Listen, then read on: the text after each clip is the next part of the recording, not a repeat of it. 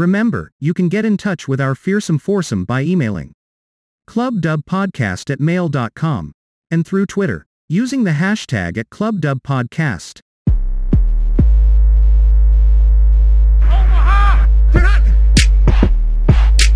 Welcome to the Club Dub Football Podcast, where the only question is, does your team make it into the club?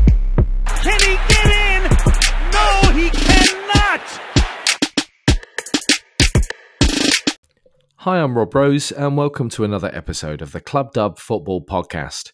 This week, we're spending our time chatting about free agent winners and losers with the lack of any other NFL news. So let's throw over to PB, JB, and Aldrin and get on with the show.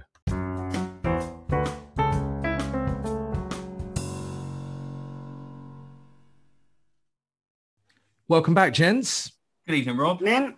So in a week where the biggest NFL news is that Le'Veon Bell seems just as angry that he hasn't been signed as the anger that people should expect him to have signed, but he isn't, we're going to drift off into our own territory and have some fun all of our own by picking free agent winners and losers from this off-season. Now, before we get into this tumultuous topic, we're going to throw over to you, PB, because as usual, you can kick us off with Quiz of the Week.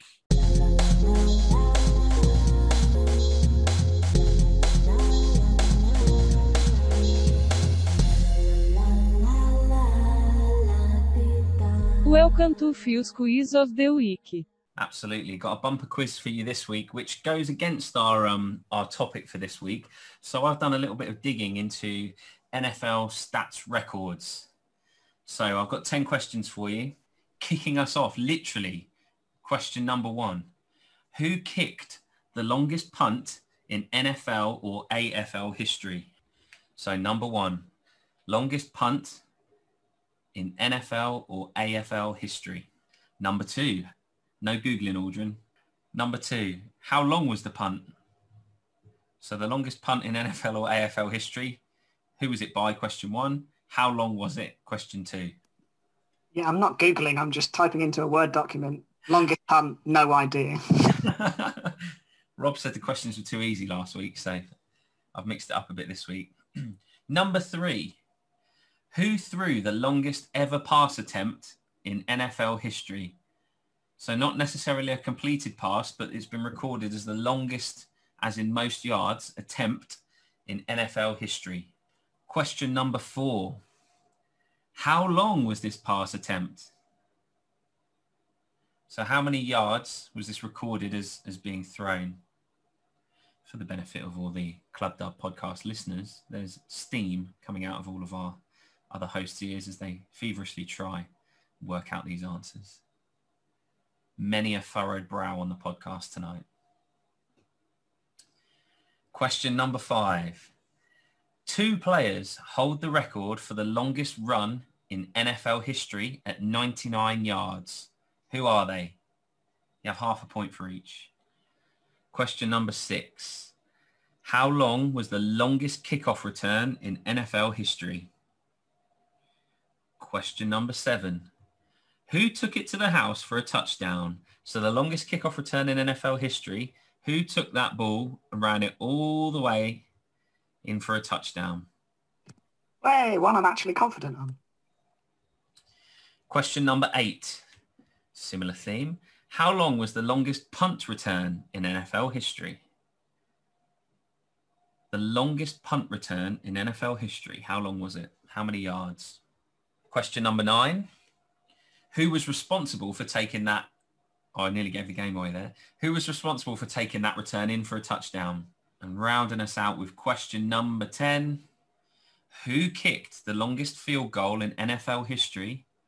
And how long was it? So again, half a point for each there. Feel free to tweet us, drop us a message on Instagram, email, let us know how you did. Right, I'm looking at a mixed bag of results here. I've just got certain questions with question marks against them, which obviously means I didn't know, but I've got a few. Okay, so here we go then. Here we go. Who kicked the longest punt in NFL or AFL history? So this, have you got this, JB? I've written Ray Guy. Wrong. No, it's the end over end. It's Steve O'Neill, isn't it? It's got to Wow. be in Denver, surely. Wherever It was. That's great knowledge. Okay. Jets, I think. Steve And it's the O'Neill of the famous. New You York see it a Jets. lot on Facebook. It's the end over end one that just keeps bouncing and rolling. So it's Steve O'Neill of the New York Jets in 1969 versus the Denver Broncos at Mile High Stadium. That's good knowledge from both of you there. I wrote no idea, somewhere in Denver. You don't get a point for that. Rob gets the point for Steve O'Neill. Fair enough. So question 2 was, how long was this punt? 69 yards. If I have 5 guesses, I reckon I could get it right. Yeah, unfortunately, you only get 1. Oh, in which case I don't fancy my chances. So have a guess, Rob. My guesses would be 94 yards, 95 yards, 96 yards, 97 yards, 98 yards, or 99 yards. It's one of those, I think. Pin it down. It was pin your proper. flag It was to the mast. it's proper end-to-end stuff, though. Pin your flag to the mast. Give us a guess. I kind of want to go 99 because I suppose that's 99. Wrong. JB, you said 69, didn't you? Just as a bounce guess, I suppose. Also Bounce wrong. in it. Aldrin? I don't know. 92. Oh, no, Rob was closest. No points, though. I'm not that generous. 98 yards it was. Boom. So Rob's flying high at the moment with 1 point from 2 questions. Nice. Number 3, who threw the longest ever pass attempt in NFL history? Now, can I have a guess? Because I think this was like last year, wasn't it? Was it Baker Mayfield's Hail Mary? It was Baker touchdown maker. Monday, December the 14th, 2020 versus James's favourite, the Baltimore Ravens. Ravens, yeah. So question 4 is, how long was that pass attempt? It was something like 65 or 70 yards, something like that. He was so far back. Something like So that. I got Baker right, but I said 78 yards for how long it was. 78 yards is wrong. Aldrin, you going to guess? I want to say like, I don't know, 71. 71 yards is also wrong. Rob? Well, I would only be guessing a number because now I know it's Baker Mayfield. I remember the attempt, but that's fine. The number is I feel the like question. So I don't know. Mayfield was the answer to 3. 65 yards. Aldrin was closest there. It's actually 70 yards. So it's from the Cleveland 40, from the Cleveland 40 to the back of the end zone. And it resulted in Ravens safety Chuck Clark crashing into a goalpost as he didn't realise the ball was in the back of the end zone. Wow. I can't believe you won't. I can't believe you will not afford me 1 yard. Well, join the club, Aldrin. Join the club. See question 2 for details. I was told I was too easy last week, so you know. Right, question the 5th. Question number 5. Half a point for each here. The 2 players who hold the record for the longest run in NFL history at 99 yards. Derrick Henry's one. Yeah, Derrick Henry against the Jags. Correct, in 2018. Every year against the Jags, just put 9+ yards. Who was first? I'll have a guess. Go for it. Tony Dorsett. Tony Dorsett is correct for them boys, the Dallas Cowboys, versus the Minnesota Vikings in 1982. I'm going to say stood for ages, didn't it? That one? Half a point for each there. Anyone get both? No, I got Derrick. Rob, good work. So half a point, JB and Aldrin. Question number 6. How long was the longest kickoff return in NFL history? 109 yards. 109 yards is correct. And question 7, who took it to the house? Your little favourite, Cordarrelle Patterson. Cordarrelle Patterson, correct, for the Vikings in a rivalry match against the Packers in 2013. Pow. Number 8, how long was the longest punt return in NFL history? 101? I went for 100. Well, both good guesses. Rob? Obviously, I'd gone for 100, but can I say like 98 now that you've told them they're good guesses, but wrong? You can say that, but you're going in the wrong direction. It was actually 103 yards. And who was responsible, question number 9, for taking that 103-yard return to the house? See, this plays into my wheelhouse because this is before you guys followed the NFL, I think. I was going to say, okay, my Patrick Peterson is not correct then. Well, no, I think if I didn't know this name, that would be criminal, Phil. Am I along the right lines? Maybe. No one else? I had Devin Hester, so I'm probably wrong as well. I think it's the Rams. It is the Rams. Yeah, so it's Rob Bailey. It is Robert Bailey indeed for the Los Angeles Rams against the New Orleans Saints in 1994. Listeners won't understand the relevance. But yeah, I mean, they might understand. understand half of it because like Rob is your name as well. They are. You aware start of every that. episode by going, "Hi, I'm Rob Rose." So, but I don't tend to talk about my children's names on the podcast. oh, I didn't get that bit. Okay, I thought you were just referencing. Come on. Yeah. Oh, come on, Phil. Yeah. Oh, Rob also has a daughter called Bailey. Hence, I don't know if they're connection. Rob, was she named after the surname of the famous punt returner? I'm feeling probably not. No, she was named by her mother, so not a story I can necessarily complete for you, Phil. Anyway, All of this is getting cut. Question number 10. Rounding us out. Anybody set for a full house if they get this? I wonder. No, Not even close. But I know this one. Who kicked the longest field goal in NFL history, and how long was it? Half a point for each. It's Matt Prater. Prater, 64. I said 64 as well. And it was in Denver, obviously. See, obviously with him being a Cardinal, I'd gone Prater. I went 63, but 64 sounds pretty good now. I've heard It was Prater 64 in Yeah. Denver. So what do I get? Half a point. And there we have it. So how did you do, boys? What's your scores? Scores on the doors. Aldrin, I'll come to you first. I got a solid 4.5, seeing as you've been stingy and wouldn't let me have points for just Denver and and 1 out. So 4.5 out of 10. Not bad going. JB. I also got 4.5. 4.5. I feel Rob's going to come in with a big one here to win the quiz today. Rob, what did you get? It's 4.5 again. So you have literally all scored 4.5 out of 10. Hang on. Dang, I'm going to need to get a quiz tiebreaker. Oh, we don't need a tiebreaker, do we? This tiebreaker. Nicole Kidman, what's the tiebreaker? I'm not going to get you to dance with a coconut or pass a coconut amongst yourselves. Anyway, watch the film. It's a great film. Anyone listen at home? Watch the film.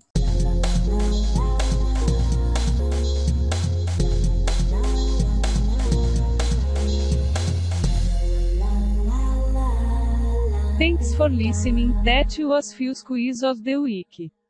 Right.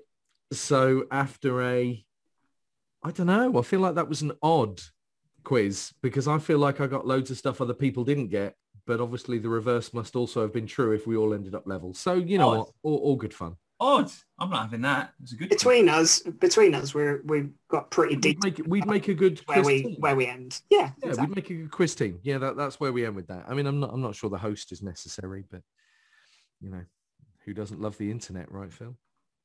So with another quiz in the bag, it's time to talk about our free agent winners and losers. 4 of us on the pod, 1 suggestion each. So, Aldrin, in true podcast fashion, you get to kick us off. Who do you think from this off-season is your free agent winner and loser, and why? So, I went for a loser, and the player that I've gone for is Hunter Henry. And I just think he's really missed a trick not sticking around with the Chargers, just because obviously they've got a really young, exciting quarterback who's now, got a year under his belt, that bit more experienced. But, I mean, Herbert's got all of the physical traits to be an absolute top-level quarterback. And I think he really misses a trick because he would have been an integral part of that offense. He was a really good safety blanket for Herbert last year. And I think that would have continued with that kind of rapport that they've already built into this year. Going to a situation in New England where, I mean, I've said enough over the last few weeks. I'm really not sold on the quarterback situation there. I think, we talked earlier about some of the footage coming out of the New England camp of Cam missing end zone targets left, right and centre. Now, obviously, we're only at OTAs and I'm not exactly massively concerned about any quarterback's performance at this stage because it's all nice and easy without all that kind of pressure. But I just feel like you probably got a bit more of a tumultuous quarterback situation there. It's probably going to be Cam to start, but then, are they going to bring in Mac Jones? Is there going to be that uncertainty about who's going to be under center? And regardless of whoever's under center, I think he's in a worse position because I don't think any of those quarterbacks are up to the same scratch as Herbert. Add to that, he's now going to be competing with Jonnu Smith for red zone targets. And I think you've probably seen enough over the last year or two to suggest that Jonnu Smith is probably the better red zone target. You know, he's a bigger, more physical presence in the end zone, and he's done really well at nabbing touchdowns over the last couple of years in Tennessee. So I just feel like, I mean, certainly from a financial standpoint, he's going in very happy, I'm sure, on a $35 million deal, I think. But I just think he's, ended up in a much worse situation than where he was with the Chargers. And I just think the outlook looks a lot worse for the future years. Whereas if he'd stayed in with the Chargers organization, he would have had a really good opportunity. Well, like we've said, probably to, try and push for the Super Bowl in the next couple of years. So I just feel like it was a move maybe motivated by money. I know he's said all the right things about, wanting to be a patriot and come with that patriot mentality. But ultimately, I think, he had a real opportunity to be tight end number one in a really exciting dynamic offense, and goes to fighting for tight end number one spot in a much more murky situation. So I just think he does himself a disservice. If you think about the Patriots, and I don't think you can necessarily call them losers when they end up with two. I mean, Hunter Henry, I know, hasn't been the most durable in recent years, but two very good tight ends.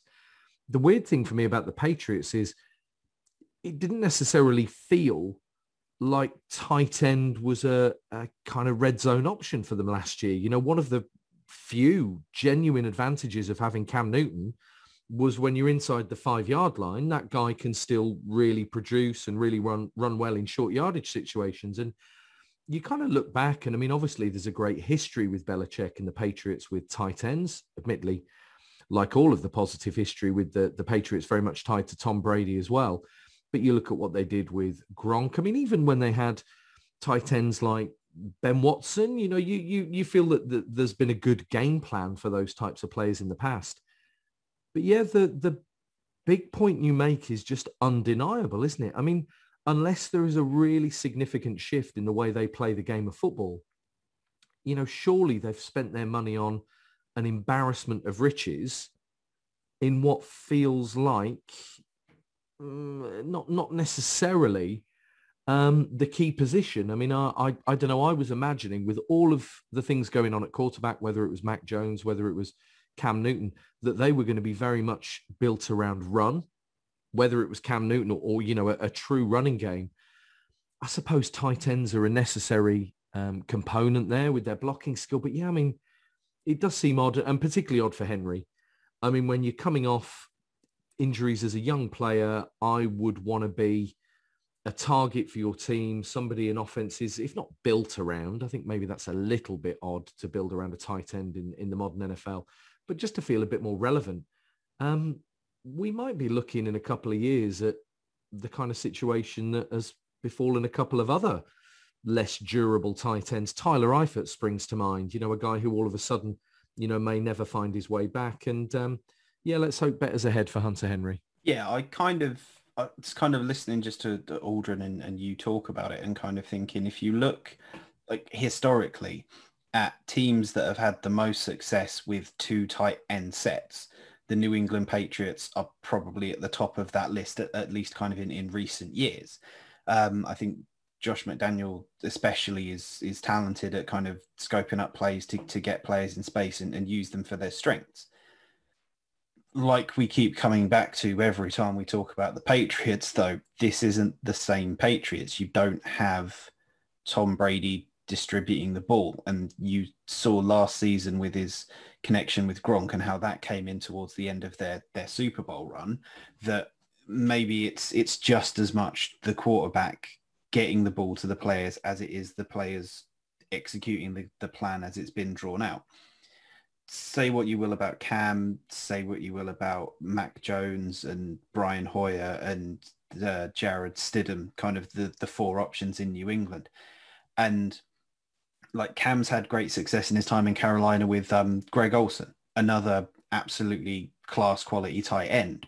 But again, we're not talking about that same Cam. And what is the New England offense going to look like? Who's going to be put in charge of the engine and running it? Is it going to be Newton? Is it going to be Jones? Is it going to be inexplicably, Brian Hoyer? If it's Jones, you've then got a rookie not just trying to learn a scheme, but you've got a rookie trying to learn the NFL at the same time whilst playing in two tight ends. And yeah, a tight end is a rookie quarterback's best friend, but you have to look at the situation and kind of think, there was probably, if he could have stayed in Los Angeles, there was probably more there for him. I think your point's spot on when it comes to QB. I mean, I don't know, maybe I'm completely off with this. I think QB is the problem with success at tight end for New England. You know, New England pick up Andy Dalton, let's say, in the offseason, instead of him going to the Bears. I would feel far better about Andy Dalton under center than any of the names you've just mentioned. I think Cam is beyond his best considerably. I saw nothing last year beyond short yardage running that made me think he was a viable option. Jones, Stidham, Hoyer, surely not. I feel about the Patriots, I feel very much the way I feel about the Broncos. Just go and get somebody. You know, there's talent elsewhere on that roster. Just go and be aggressive. And maybe I'll look back and go, well, they were aggressive. They went and got Mac Jones. But he's the hope for me because I think everyone else has a very obvious ceiling in that quarterback room. Yeah, agreed. I think my initial reaction was to definitely agree with, you know, my right honourable friend Aldrin, that Hunter Henry would have would have downgraded going from the Chargers to the Patriots. They have, you know, a good young quarterback prospect. They've got an exciting offense. You know, they've got some players back on defense that they didn't have last year, like Derwin James, for example, who's going to be back this year, who missed all of last season. So, you know, they've got the potential to be a better team. But you can never count out the Patriots, can you really? I mean, last year they had a sucky season, but, you know, a couple of close games that they lost here and there, and they could have turned into a playoff team. They've got some playmakers back this year. So Hightower's back this year, as example. They've made, you know, a little bit of a splash in free agency. So I don't know. It could, you know, it could work out for the best for him, and he could be one of those reasons why. You know, the Patriots have always had a strong offense around, you know, throwing to tight ends. If you think of Gronk and predecessors to Gronk that I probably won't name, you know, that's been a cornerstone of their offense. So I don't know. I wouldn't count them out. You know, it's a tough division. The Bills are going to be good. The Finns are probably going to be good. But then, you know, the story fresh in the mind of Tua throwing 5 picks at mini camp the other day. So you don't know with them. So it's going to be a tough one. But I could see it going either way with them. So I think I'm going to, my initial reaction was to blazingly agree with you. But I think I'm going to sit on the fence on this one and say, actually, it could work out. Look back at the history of the league. Look at league MVPs over the last 30 years and tell me how many of those league MVPs are quarterback. The quarterback sets your ceiling. And for me, I think Hunter Henry and Jonas Smith are great tight ends. Cam Newton, Mac Jones, Brian Hoyer, Jared Stidham are your problem. You know, they set what's possible from the players around them, just like I think Drew Lock and Teddy Bridgewater do to a degree in Denver and a few other franchises besides. I mean, it feels like a sandwich bet type. So I cannot see the Patriots being relevant. And I actually think, you know, everyone's like, well, it's the Patriots. They find a way.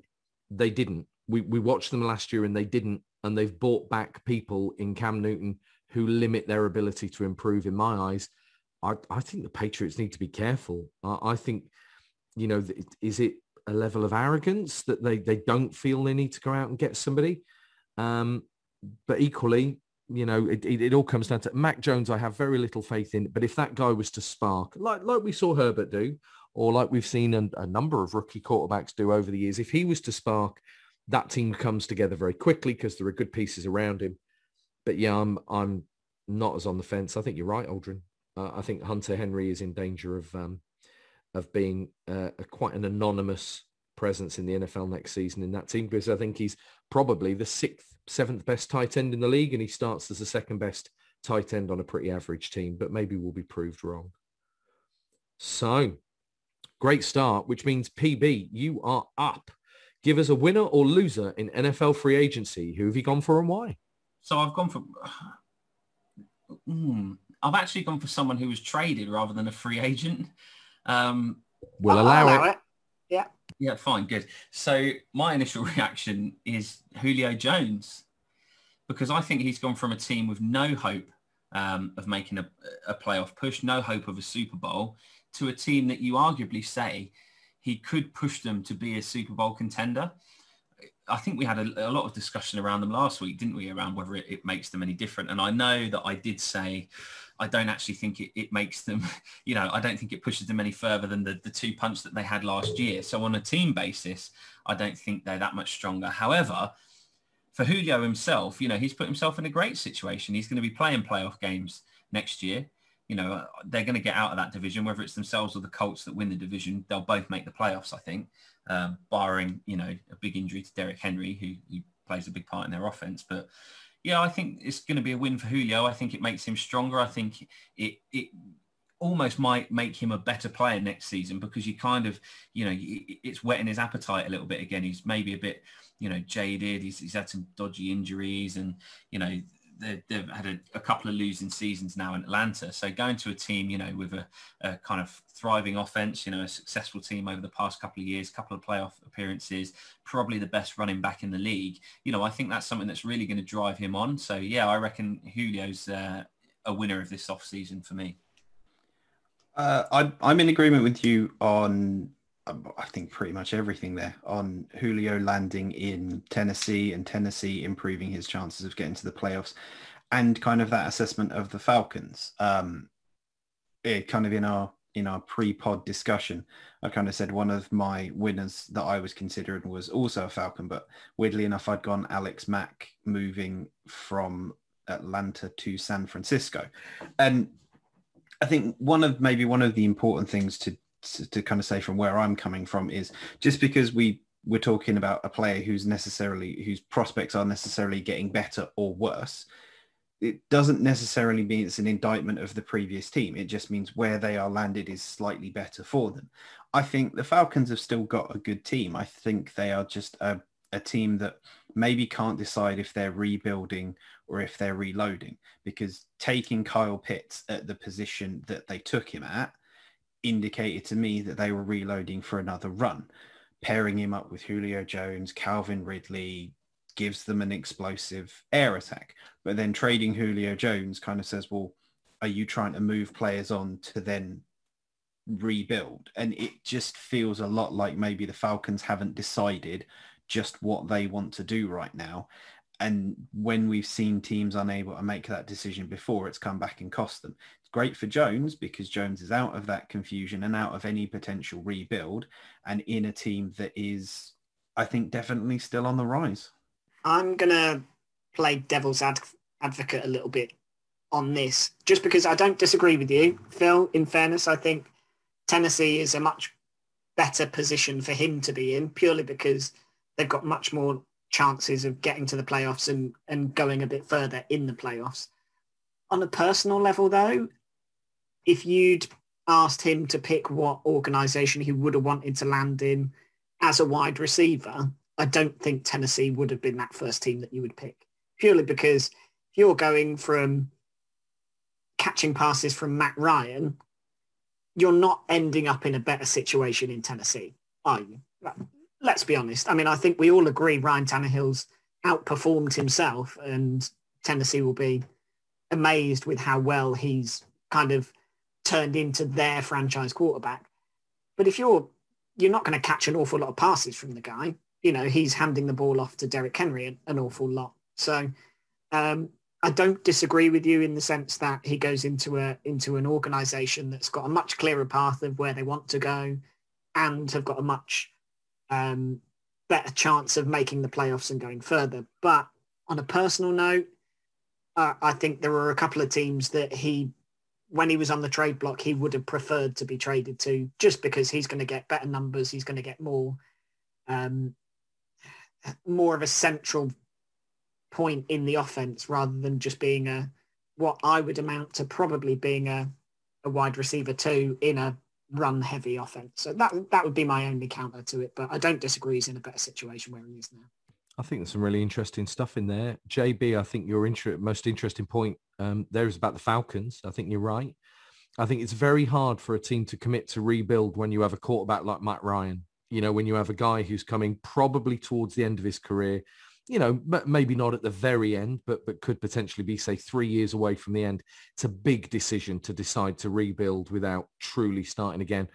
I think they're looking at this year thinking, well, let's see how we do. We might, under a new head coach, we might surprise ourselves. A bit like the Chargers, actually, last season. You wonder how many games were lost due to poor coaching, a bit like Lynn at the Chargers.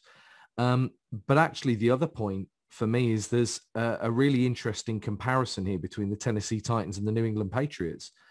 I mean, you picked it up, Aldrin. They've got Ryan Tannehill. He's hardly a superstar, but actually he's a perfectly serviceable, pretty accurate quarterback, given good situations around him, given good time in the pocket, not asked to do too much, given good weapons. And it only makes me even more frustrated about your initial point about the Patriots. Like I say, you put Andy Dalton in that quarterback room, I would feel very different about the Patriots. You know what? I think they limit themselves in that way.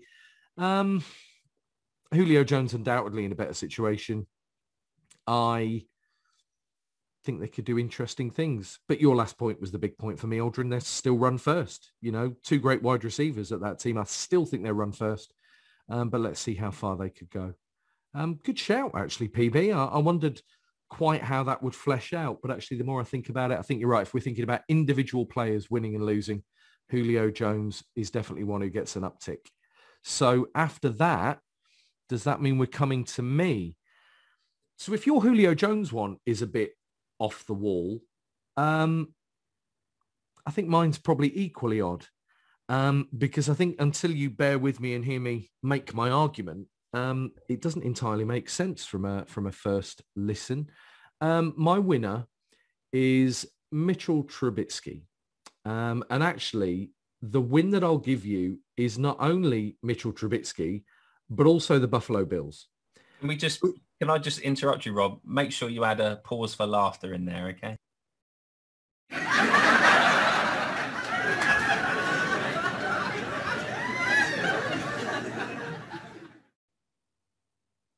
Well, I love the fact I said you have to give me time to flesh out my idea, and you do that. I can't wait to see where this is going. So here's where it's going, right? Let's look at teams in Super Bowl windows, right? So not the Bills, but let's pick some from the last few years. Let's pick the Saints. Let's pick the Eagles. Let's pick the Chiefs. Let's pick a number of teams. The Rams would be another one. Let's pick teams who are in Super Bowl windows and think about how many of those teams over recent seasons have relied in part on a backup quarterback. Whether it's been Drew Brees out for the Saints, whether it's been Matt Moore coming in and actually post Matt Moore, Chad Henne. I think that getting Mitchell Trubisky for $1 million for the season for the Bills is good business. Because is he Josh Allen? No. But he's a guy who can play in a similarly set up offense. A guy who's got good mobility. A guy who ultimately, made the playoffs and is serviceable as a starting quarterback should you need him. Then I look at the Buffalo Bills and go, Josh Allen, who I have seen dive headfirst to make first downs probably more than any other player in the NFL in the last 3 years, let alone any other quarterback. I think to imagine that Josh Allen will go the whole season next season without having to come out of a game, without having to miss games is unlikely. And previously the Bills were left with Matt Barkley. Here's the thing about Mitchell Trubisky. If you have to put Mitch Trubisky in, do I think that Mitch Trubisky could win you a playoff game? Probably. I think with the good coaching around him, with the talent around him, with all the things going on in Buffalo that seem to be moving in such a positive direction, I think without Josh Allen, Mitchell Trubisky is $1 million really well spent. So from a Buffalo Bills point of view, just winning all day long, paying that guy so little to fill what could be such an important role. Then you look at Mitchell Trubisky and go, well, look, he wasn't about to get a starting job anywhere. Nobody was going to put him under center next season and build their franchise or their game plan around Mitchell Trubisky. A bit like, I've got to be honest, the Ryan Tannehill example when he went to Tennessee a couple of years ago. Ryan Tannehill went to Tennessee thinking, you know what?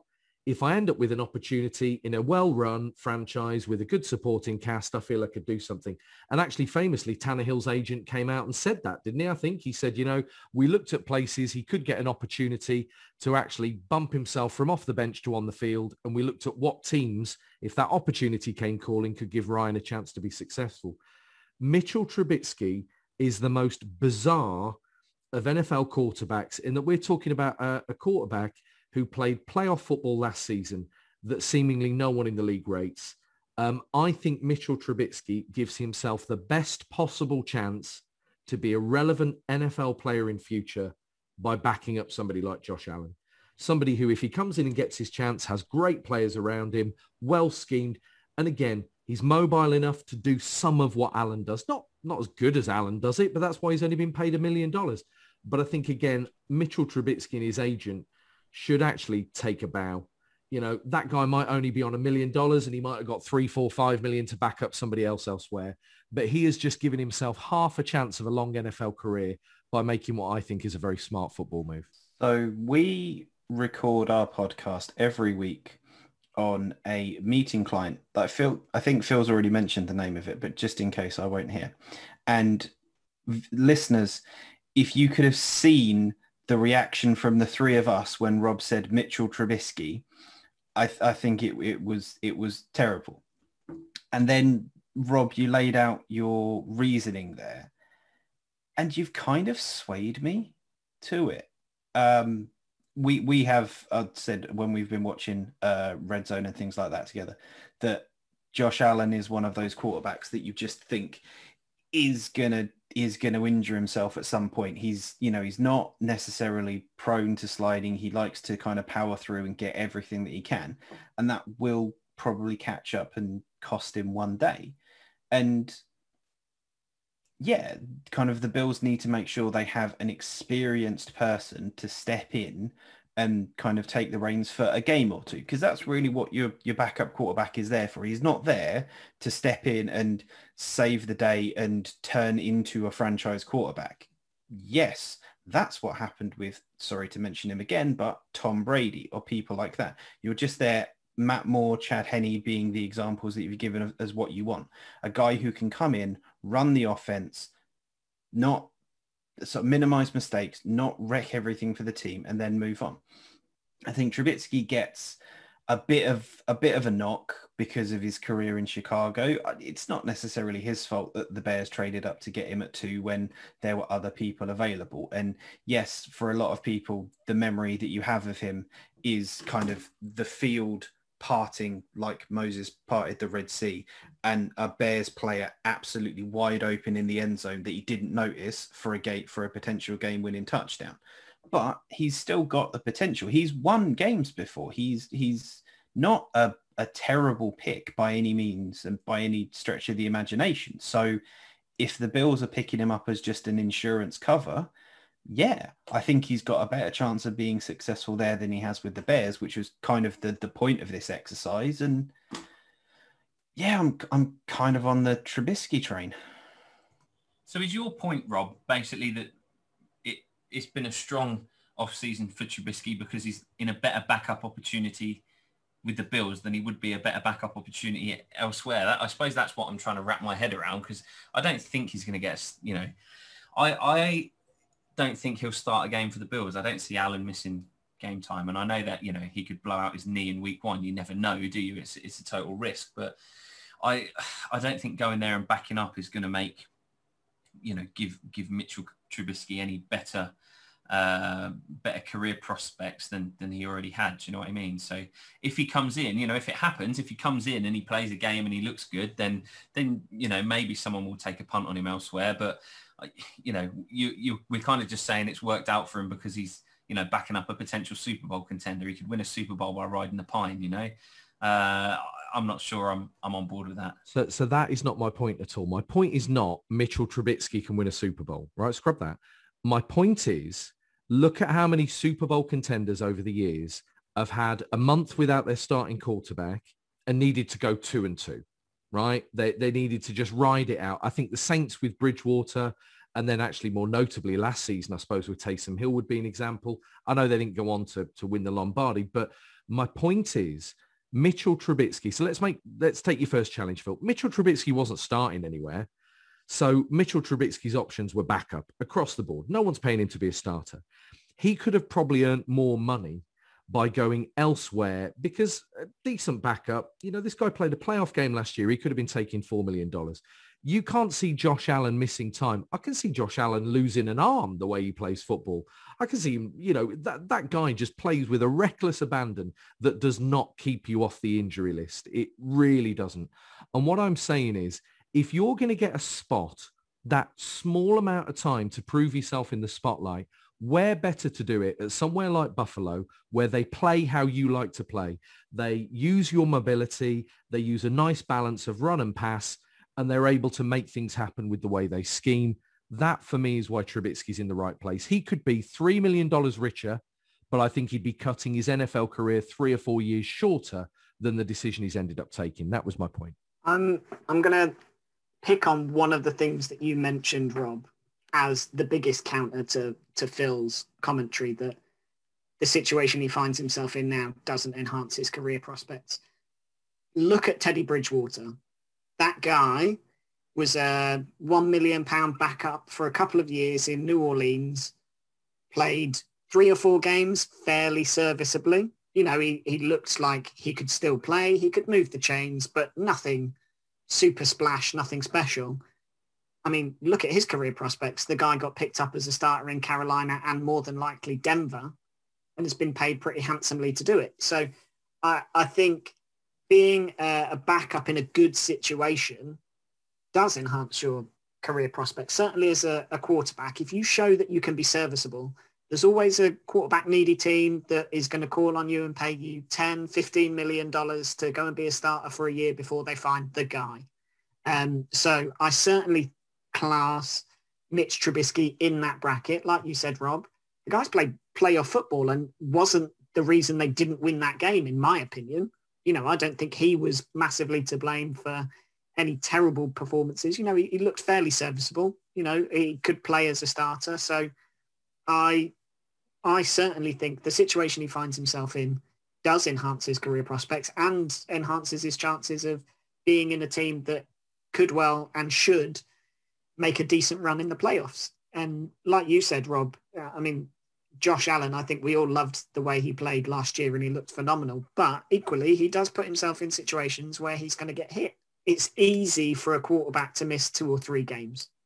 And if Mitch Trubisky comes in and they go 2-1 or 3-0 in Josh Allen's absence, then I think Mitch Trubisky does himself a world of good. I think he finds himself in a good situation with some good wide receivers there now. They've got Stephon Diggs. They picked up Emmanuel Sanders, didn't they? Who's always a great safe pair of hands. So, if you want to go into a situation that's going to put you back in the shop window, like we said, nobody's paying him starting money this year and he was never going to get that opportunity. So picking a good organisation to go and be a backup in was a smart move for me. Plus, equally, I know he gets a bad rap purely because of where he was drafted, but I don't think he's a bad quarterback. I think we've seen worse, and there are worse starters going into the league this year. I think Drew Lock is probably the one that I would pick out. There are worse quarterbacks that are going in as the presumptive starter of their organizations this year. So, I think if he gets an opportunity and does well, certainly next year somebody's paying him $10, $15 million like Andy Dalton is at the Cowboys. In terms of that, so we're talking about Mitch Trubisky being paid $1 million. Andy Dalton next season will be paid $10 million by the Bears. Teddy Bridgewater will be paid $11.5 million by the Broncos. Taysom Hill, $12 million by the Saints. And even if you go to the second or third choice QBs in a number of teams, so if I take, for instance, Case Keenum at the Browns, $6 million, Tyrod Taylor at the Texans, $5.5 million. It's one of those things that you start to look at some of these numbers. Marcus Mariota, $4 million to be paid to sit on the roster of the Raiders. I'm not saying that Mitchell Trubisky is somehow going to turn into an NFL superstar and they're going to put his face on lunchboxes. I'm telling you that guy could have got more money elsewhere, but I think he's made a very smart decision. He's on a 1-year deal. if he does spark, as we're now talking about, and he has one good game, maybe he plays a Monday night or Sunday night football, and leads them in a fourth quarter drive. I think he's just extended an NFL career. And I think just one or two good games could actually change the view of him, could make him feel a little less like damaged goods and maybe like a guy who's still young enough to think he might have a second wind and might just fit in a system somewhere. Do I think he, was able to achieve anything better? No. I think he could have been greedier, but I think he's been smart. And I think ending up in an organization like the Bills is a very, very smart move. So that means there's only one left, JB. You get to convince me who your free agency winner or loser is. Take it away. Well, gentlemen, across the wide tapestry of sports and entertainment, there have been many successful Kennys. Kenny Rogers, Hall of Fame country music recording artist. Kenny Dalglish, English and Scottish Hall of Fame football or soccer for some of our international listeners, player. And this year, in this season's free agency, Kenny Golladay, for me, was probably the pick of the wide receivers, with all due respect to current Arizona Cardinal, AJ Green. And Golladay landing at the Giants, moving from the Lions, kind of feels a little bit like a loss to me. Not necessarily because his prospects have got dramatically worse, but because I think they could have got better. This is more of a lateral move rather than an up or a down kind of thing. Golladay and Stafford, I think, had good connection when Golladay was fit and when they could link up. And you definitely kind of got that vibe of if they'd managed to persuade Calvin Johnson to carry on, eventually getting to the point where you had Megatron on one side and Starscream on the other side, you kind of would have had a Lions offense that you would fit. Never happened. And obviously Stafford has now moved on into hopefully successful career for the Rams. Goff, I don't think is Stafford. I think we've talked about this before. And I think a lot of people are kind of looking at Sean McVay and the Rams moving on from Jared Goff as a sign that maybe Goff isn't that top tier, top caliber quarterback that everybody was looking for from the number one pick. But moving from kind of a Jared Goff offense to a Daniel Jones offense, how much kind of difference is there between the two? And yes, we can talk about kind of the other successes that the Giants have got. They've picked up Kyle Rudolph from the Vikings. They've got Saquon Barkley coming back and looking sort of fit and absolutely raring to go and prove he's the player that everybody thinks that he is. But much like the point I made when we were talking about the New England Patriots, it all comes down to the quarterback. And you have to ask yourself the question, is Daniel Jones the kind of quarterback that can help get the most out of a player like Kenny Golladay? Personally, no. I don't think we've seen enough from Daniel Jones kind of over the years to really show he's someone that can consistently run an offense and can consistently feature a quality target like Golladay. And you kind of have to think if there were other options out there. Again, put Golladay on the Arizona Cardinals. So like pair him up with sort of Christian Kirk and Kyler Murray, and you've got to look at that and think that was a better potential landing spot than where he is now. Oddly, I'm going to disagree with you on this, because as much as I deride the Giants, and I still think they're a ways off, I think if you're talking about has he improved his situation over last year or staying where he was, then I think you have to say that he has improved his situation. I think we've talked about it a couple of weeks ago where, we've said that the Lions look like in a full rebuild mode and they're probably another year away. They're probably looking at writing off this year and jumping into next year when they've got a whole host of picks and, they can really kick on with the franchise. I think they've almost taking a year off in terms of they brought in Goff just to, move some things around and get some picks in. And I think they're a little way off. So I don't think, staying in Detroit was going to end positively for him this year.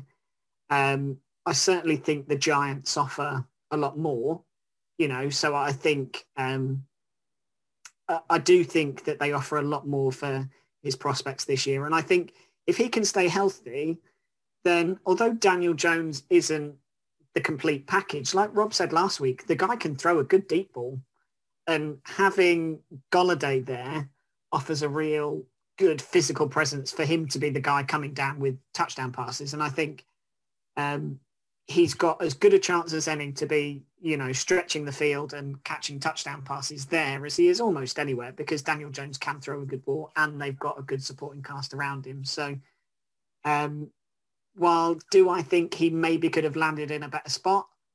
Sure. But, if he'd wanted to take $4 million and land in Kansas City, then I think he would have done. But I think the guy wanted the $17 million that he's taken in New York and still lands in a fairly decent situation where, like we said last week, whilst the Giants could equally be the bottom of that division, they could just as easily be at the top of it. So I'm going to disagree with you on that one, JB. I think he's in a much better position than he was last year, put it that way. I think JB's point in part centers around his position could have been even better than the Giants, doesn't it? And that I kind of get. But the only thing I would say is the only person who you blame for that is Kenny Golladay. Is Kenny Golladay. Because when you demand the kind of money he was demanding in a tight cap year, as we've discussed on this pod a number of times, the Cardinals have got like $500,000, in cap space. When he's demanding these huge sums of money, it was always going to be a limited number of teams. And also it was never going to be a superpower as such. Point about the Lions, I think I'll take it. It's very odd to not even talk about a team in rebuild, but a team who are clearly a year away from rebuilding. That's an odd situation because, like you say, it's almost, next year they're just stacking picks ready for next year. I suppose the way we saw the Dolphins do to an extent, but it is quite a rare case in point. The Jags maybe in the past have done it as well. But yeah, the thing for me is that, can I see Golladay being successful? Yes, I think Daniel Jones' strength and Golladay's strengths kind of meet somewhere. There's a kind of meeting of minds there that I could see working. But JB, to your point, yeah, I mean, I think the Giants are probably not the Super Bowl type contender that in a different year, in a different situation, Golladay might have found himself playing for. But I mean, there is a cautionary tale here. You've only got to look at the Cleveland Browns and Beckham Jr. and think, well, actually, where does guarantee you success? I think if you look on paper at teams like the Cleveland Browns in years gone by, as much as they definitely made a step last year, oddly without Beckham because of injury, but we've looked previously at these teams that stack themselves with talent, and I've got to be careful. The Cardinals could be one of these in the coming year, where for all the talent they add to the roster, it doesn't quite work. He's in a better situation than Detroit, so Aldrin, I agree with you. Could he have been in a better situation still? Yeah, JB, I kind of agree with you. I think there were other options that he might not have got the money, but he could have been nudging himself closer to a Lombardi. Yeah, I think there are other options for Golladay that probably would have been better than being thrown to by Daniel Jones. I don't rate Daniel Jones. I think this might be his last season as a starting quarterback, unless he has a real step up from where he was last year. But as you've said before, Rob, you were probably saying the same thing about Josh Allen before this season. So who knows what's going to happen? But I don't know.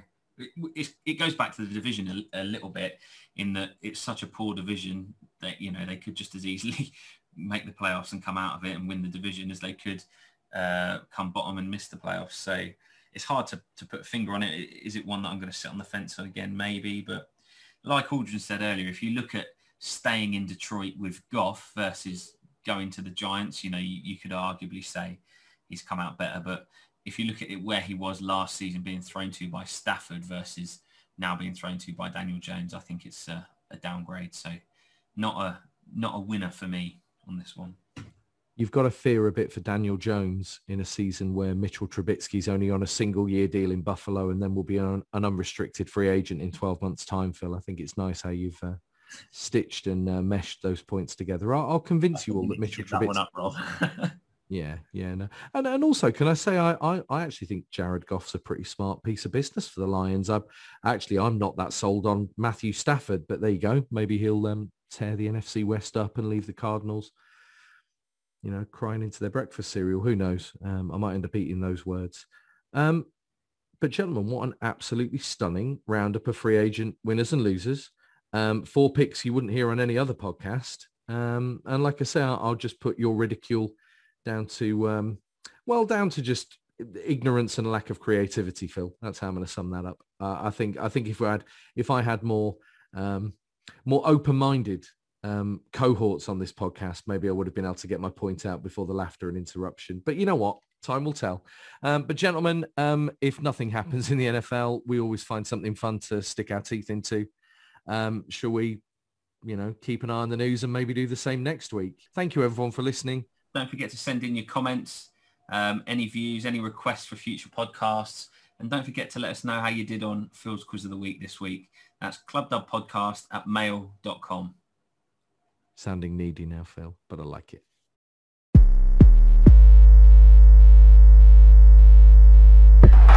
This is amazing. Woo! Remember to subscribe and be cool. Tell your friends. The game is over. The game is over.